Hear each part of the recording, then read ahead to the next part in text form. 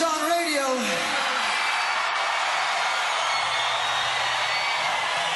We're gonna play a little song from that album, 'cause the girl can't help it.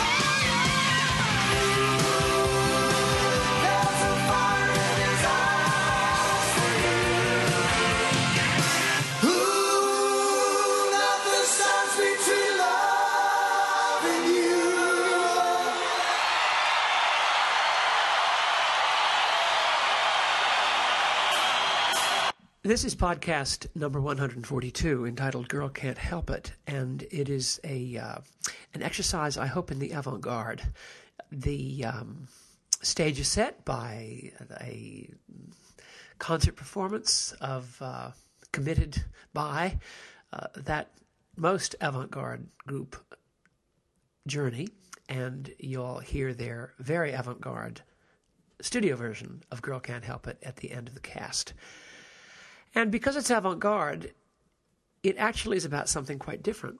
It's about the relationship of realism with optimism. And I'm talking about realism and optimism in our lives, particularly in your life and in the life that you and I lead. Now, I'm going to use as a vehicle for this a what's the word we use today now for everything when we don't want to really make a value judgment out of it? We use the word stunning, the way that academic people use the word interesting, which doesn't give their own opinions away. There is a stunning film from 1993 that was written and directed by Eric Romer, a French filmmaker, that was called The Tree, the Mayor, and the Mediathèque. And this odd little movie, which you can see on YouTube. It's under the French title to get it in YouTube. I think it's called L'Arbre, le Maire et la Médiathèque. And you can get the entire version uploaded from someone in Spain. And it's a strikingly relevant movie because it's about politics. And yet it's about politics in a way that is really helpful and ultimately nonpartisan, and it's the message of the movie or the kind of reporting of the movie, the angle, but actually it's an objective reality, you might say, that's reported by the movie that I want to talk about, then the way it's done, and then make a little note about the sort of bigger and deeper, the profondeur of the film, and also of life. And it's something I've thought a lot about because I spent some time not so long ago with someone I know and respect very highly. And it was so clear to me that he was a realist, but rather than optimistic. He was in absolute despair. He was in ideological despair, and he was in personal despair, and he was in familial despair, and he was just basically, there was a kind of settled suicidal affect. Suicidal decision that I think will culminate, in fact, in some form of assisted suicide later on. And many people are there. And I thought about him because a great deal of what he said struck me as being completely accurate to life. And yet it was missing one even more accurate assessment of life, which I now actually embrace. And this little movie by Eric Romer, The Tree, the Mayor, and the Mediathèque, expresses it, and in a way that's sort of off from one side and therefore can get through. I so wish people would see this movie. It's one of many that Romer did. I mean, a very prolific filmmaker, and I'm not going to give a long thing. You can look up Eric Romer anywhere you like. He died in 2010, and I'm going to talk about this film because this film is actually a kind of an action. It's a Wort. What is the word in German? Wortgeschehen. It's a Sprachgeschehen. It's an actual thing. A Sprachgeschehen. It's actually a thing that happens through this movie. It's not just a movie. It's an event that actually takes place in the viewer that is using some very radical, journey-like, avant-garde kind of vision. Now, I'm going to tell you a little bit about it. It's about the socialist mayor of a small French village in an area of Normandy, I think it's called, or Brittany, I think it's Normandy, called La Vendée, and that's an area which you'll remember from your reading of Victor Hugo. There was a royalist counter-revolutionary movement during the French Revolution in the Vendée, a Catholic royalist movement that was, we would call it counter-revolutionary, counter-insurgency, and Victor Hugo describes it at real depth and length and power in his rather late novel, 93, 1893. I think it's just called 93. And this area has associations for the history of that country. And however, I think Jack Kerouac used to like to say that he was from there originally. That would explain why he was always saying he was a Catholic and not a beat.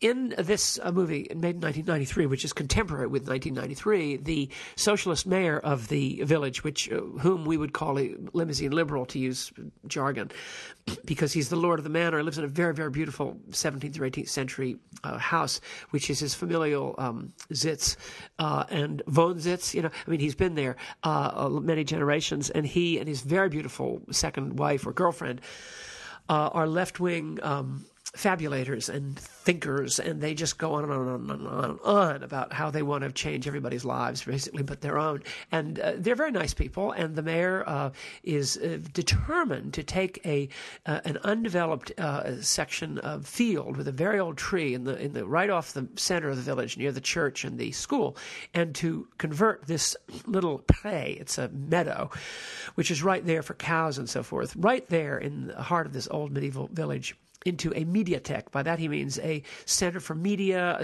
kind of a local arts center, a cultural center, auditorium, a pool, swimming pool, all sorts of places for young people to meet, for children even to meet, but mostly for cultural events to meet and social events. And he wants to take this beautiful little piece of land. I mean, it's so funny because they make such a thing of this, whereas I live in an area of this country where people just don't think for a second of cutting down 10,000 ancient trees and beautiful old streams and incredible old Florida, Vasco da Gama kind of, or is it DeSoto? I always forget. I think it's DeSoto. Anyway, beautiful places, Ponce de Leon type places, and put in racetrack,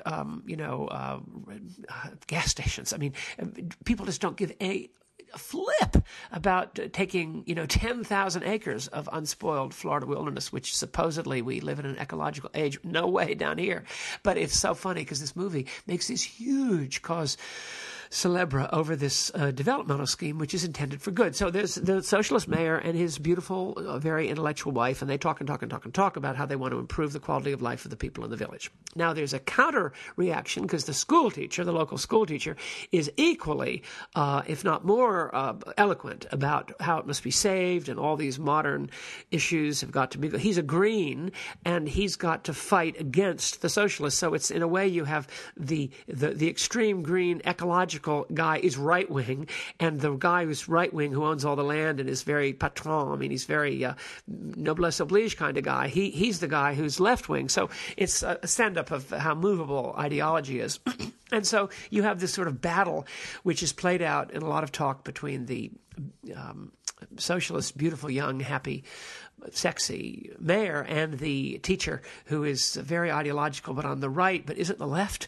And they talk and talk and talk, and then a journalist from Paris comes down and interviews them and writes a sort of disappointing article about the whole business. And it all comes down to basically, we would call it a highly contested local preservation fight.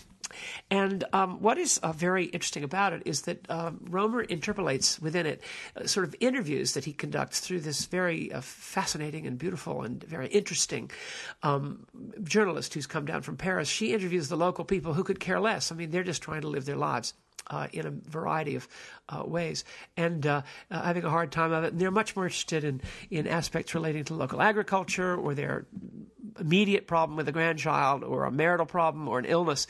They're really completely tone deaf, as we say today, to any ideological considerations at all. So there are these sort of documentary interviews with the, quote, locals who are supposed to benefit from this ideological scheme on the part of the socialist mayor, but who are not green either. They're just people, and they sort of reveal what a joke the whole thing is. So it's basically a commentary on the movable feast that is ideology, and the fact that ideology really has nothing to do with people. And these two men, whether it's the school teacher or, more importantly, the socialist mayor, who's kind of a hypocrite, he's meant to be seen that way, but he's nice as he can be. These two worlds are entirely determined to do something to other people whom they don't know, and who really, things that will not affect their lives but will affect the lives of others, and yet have absolutely no contact at all with the real interests of these people. Presumably the parish priest does, but we never see him, which is good. We see the church a lot, which is the main and very beautiful building at the center of this village in the Vendée. Now, I'm going to tell you one thing else. I won't tell you how it resolves itself, except it resolves itself with a very surprising, delightful, sort of ends with a whimper, but really not a whimper. Everybody's ideologies, right and left, is put into a cocked hat by something else that occurs, and it ends as a musical. This is where I want to talk about our life. The actual movie, The Tree, the Mayor, and the Mediatheque, ends as a musical. with the actual actor singing. It's not suddenly like the Singing Detective, where it's sort of high-class music or professional music comes in and the actual actors who are very realistic then do numbers. Now, these are the real actors singing not very well. Some words that have been put in their mouth together with kind of a local chorus of Normandy, lovely older people. It's very dear, very delightful. And very unrehearsed and really real. But the main thing about the film is, like many of Rohmer's works that are really like us, like human lives, he sees this absolute nonsensical scenario of this theater which is being enacted by ideologues who live entirely in their heads, who don't have any real sense of who they are, let alone people, and are basically all these long conversations which are almost acts of seduction. What's really going on in most of the conversations is a male-female agenda, heavily from the male and heavily from the female, going all sorts of psychosexual directions, but it's all covered over by masses of words and ideology. And these people know nothing. They are completely... They're not at all. It's really they're ultimately very destructive. And now, of course, in our country, it's money, and power. Here, it's kind of intellectual arguments, none of which ultimately have anything to do with what finally happens. But one thing happens in the movie, and I'm not giving away the ending, but I must talk about this because this is the key thing. And it's an avant-garde movie for this reason, partly because it ends in a musical, partly because it shatters all ideas of what is left-wing or right-wing, a gauche or droite.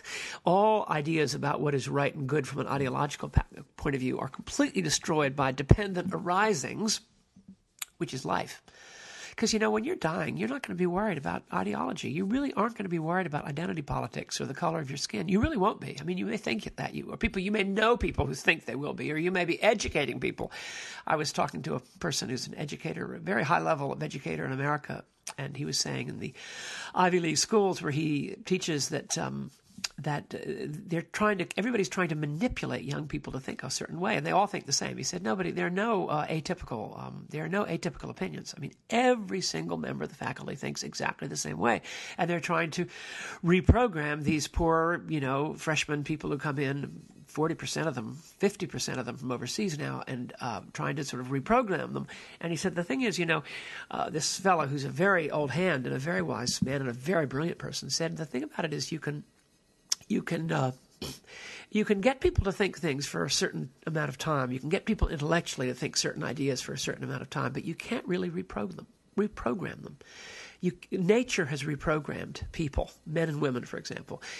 Ultimately, yes, you can't reprogram them, but you can make them think that they think certain ideas. But at one point or another, it's going to come out. And this is what happens wonderfully in this movie, but without any edge. But what does happen that changes everything, and it's kind of a living illustration of a Bible parable. And I suspect it was intended, but it's so surprising and so unusual. I don't think I've ever seen a movie that has this in it, ever. In my entire life of loving these things since I was a tiny little boy, I've never seen a scene to compare with what the pivot point, and this often happens in these Rohmer movies. There's a realistic analysis of people who live in their heads, but whose lives, especially in the sexual dimension, are really calling the shots. And then, however, there's a turning in which the reality of God or the reality of goodness or the reality of benign nature makes an appearance, and something that was really intended to have, which is beneficial for all considered, all considered, comes out and makes a change. Well, in this movie, the sort of limousine liberal mayor's beautiful little blonde daughter is playing. Of course, it's a one-child family like everybody in France, and this child is kicking a ball over the wall of the estate, and the ball goes over the wall. And as she's kicking the wall, another little girl happens to be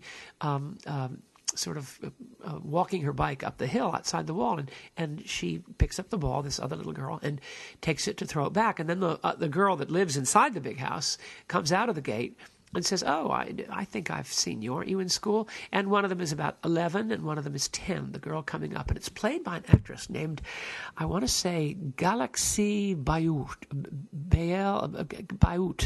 A very unusual actress. Her name is Galaxie Bayout. or something like that. And she must have gotten her name in the 60s. She must have been conceived in the 60s or the 70s to have gotten that name, Galaxie. She's a brilliant child actress.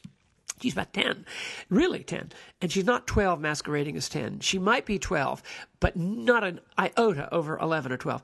And she comes and she's 10, and she sits down and she becomes friends with this highborn girl. And she, in fact, turns out to be the daughter of the left-wing/right-wing ecological schoolmaster.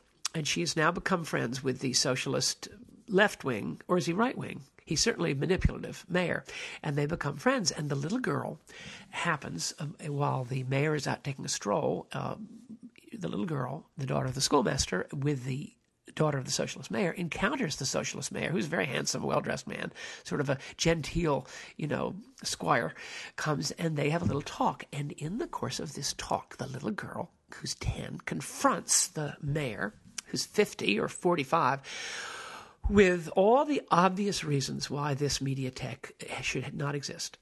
She describes as a child the fact that they have the meadow, that they can play in the meadow, they can play with the flowers, they can learn about animals, they can grow their little crops. Everybody has a wonderful time there. They have freedom. They can meet their friends.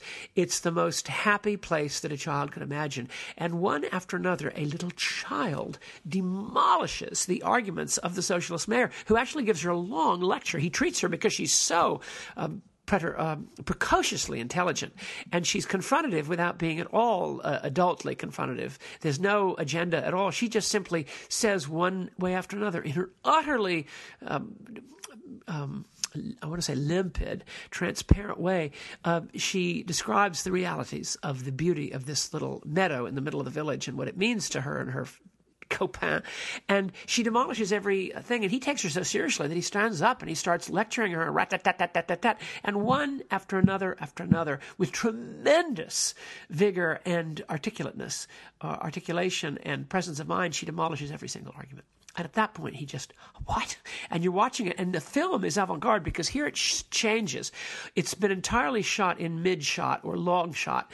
There have been no close-ups. There may be 2 half-body shots or, of some of the interviews and talks. But all of a sudden, the camera is closer. This film was shot, I think, by a wonderful photographer. I think it was a lady photographer who was very young. But anyway, it's shot of you see the girl, and she's in close-up, and talking, and all of a sudden you have these pictures of the mayor's sort of face in the foreground, and she's in the midground, and his daughter is at the end of the bench in the far hintergrund, and it's really amazing, and you're overwhelmed by the sense of a little child shall lead them.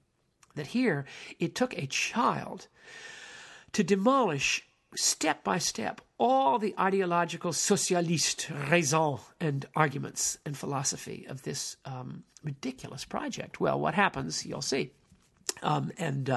Before we go into a musical, in which the real sense of what is a legacy, the musical answers the question, what actually do we want to do? Because the whole point had been particular to sort of do something for our children and our children's children, the next generation. And the little musical numbers are entirely presented to answer the question, is what will the meaning of what has happened do for our children? And it's really touching, and it's really amazing. But I recommend it highly. Now let's just talk about us and we're done. Let's talk about this question of reality and benignity and goodness. Now, a movie like The Tree, the Mayor, and the Mediatek is fantastic because it shoots through the fact that we entirely force everything through screens. Everything we see is being interpreted through some prearranged idea that we have with ourselves that puts a light on everything. I mean, everywhere I go, if you're sort of mindful of it, every encounter you have, you'll notice that you're judging a situation, or you're putting people in a category, or you're putting this place in a category. There's a Safeway, I think, in Chevy Chase, sort of near to where the Beltway and Connecticut Avenue come together. It's sort of the Chevy Chase Safeway. And you go there, and I would always go there just to get a particular kind of, peppermint stick ice cream at the 4th of July, which is a big deal there. And I was always going there, and usually they wouldn't have it. The only reason to go, because it's very heavily trafficked, intensely populated area. And I did really have to make an effort to get the peppermint stick ice cream, but not just the 4th of July. And there would be people in there, or there would be some conversation I would hear, and I was always putting it in some category, whether it was the lower Connecticut Avenue Safeway near Chevy Chase Circle, or the upper Connecticut Avenue near Kensington, or whatever. And I would, I just couldn't get my darn ice cream, which was itself a categorical fact. I was having to formalize everything. Well, Rohmer's movie shows the absolute folly of formalism through these interpolated interviews of normal, everyday people, and through the little child shall lead them, and through the endless, tergiversations, or is it les élucubrations of the lead characters, which have nothing to do with anything like reality. And the first point is, if you stick with reality, like Lobo, the singer, does, then you've got a long way to go. You're great. Stick with reality. Stick with what's really going on. I say it because Lobo, the singer I love so much from Ocala, or wherever it was that he used to sing, he's still alive. All of his songs are about you and me. They're not just about a dog named Boo. They're about you and me. They're about you and me in love, male-female relations, and there's about nothing more. Matter of fact, a couple of his songs, he sort of tilts at people who want to always put some big picture thing, and they're so wonderful. Lobo-wise reality, my friends, mes amis, Lobo-wise reality, and Rohmer's films do this, because all these thoughts you have, all these tremendous veils that prevent you from seeing a thing as it is, or a person as she actually is, they are terrible. They're just awful. They simply prevent you from seeing things as they are, and everybody has them towards you. So why don't you sort of learn some fresh ways, meditation or whatever it is that'll help you. I know that it won't be sort of just reminding you that you shouldn't do it. It has to be something deeper, and we could talk about that. But that's the first thing. Reality is not ideological. But secondly, reality is ultimately benign. This is what I've discovered. I didn't really used to think this. I used to think it sort of tropologically or theoretically, but did I think it was true actually that the nature of the universe is benign? Well, I had a religious vision that I think I told you about on the 2nd of April in Chapel Hill. A bona fide religious vision. It's like nothing that has ever happened to me. It is unusual when this happens to a person, when they're kind of, in middle to late middle years, because we're not built to have decisive things happen to us in our late to middle years. We're just not. Impressive things can happen, but really impressive things are usually in your youth and childhood. But this thing was impressive, and I realized that, golly Moses, this is true.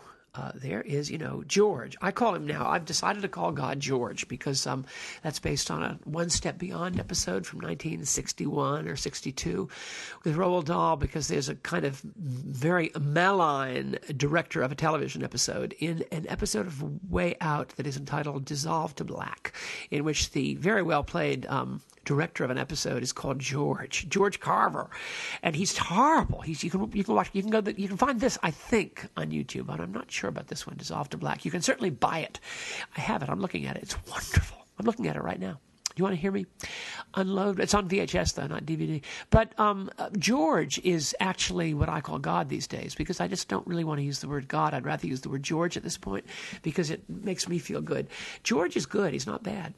And in Rohmer's movies, every single one of them, almost every one of them, George makes an appearance. Something positive happens. Usually it's a little tiny thing. It's the discovery of a stolen item that reveals it wasn't stolen, or it's a phone call or it's a girl who was terribly used and abused who turns out to have gotten the biggest prize of all in life, Elle gagne, she wins, as in Suzanne's career, or it's something, you think some terrible marital infidelity is going to happen, and the guy gets it right and changes his mind and avoids some terrible, unloving break of fidelity and break of trust and break of truth.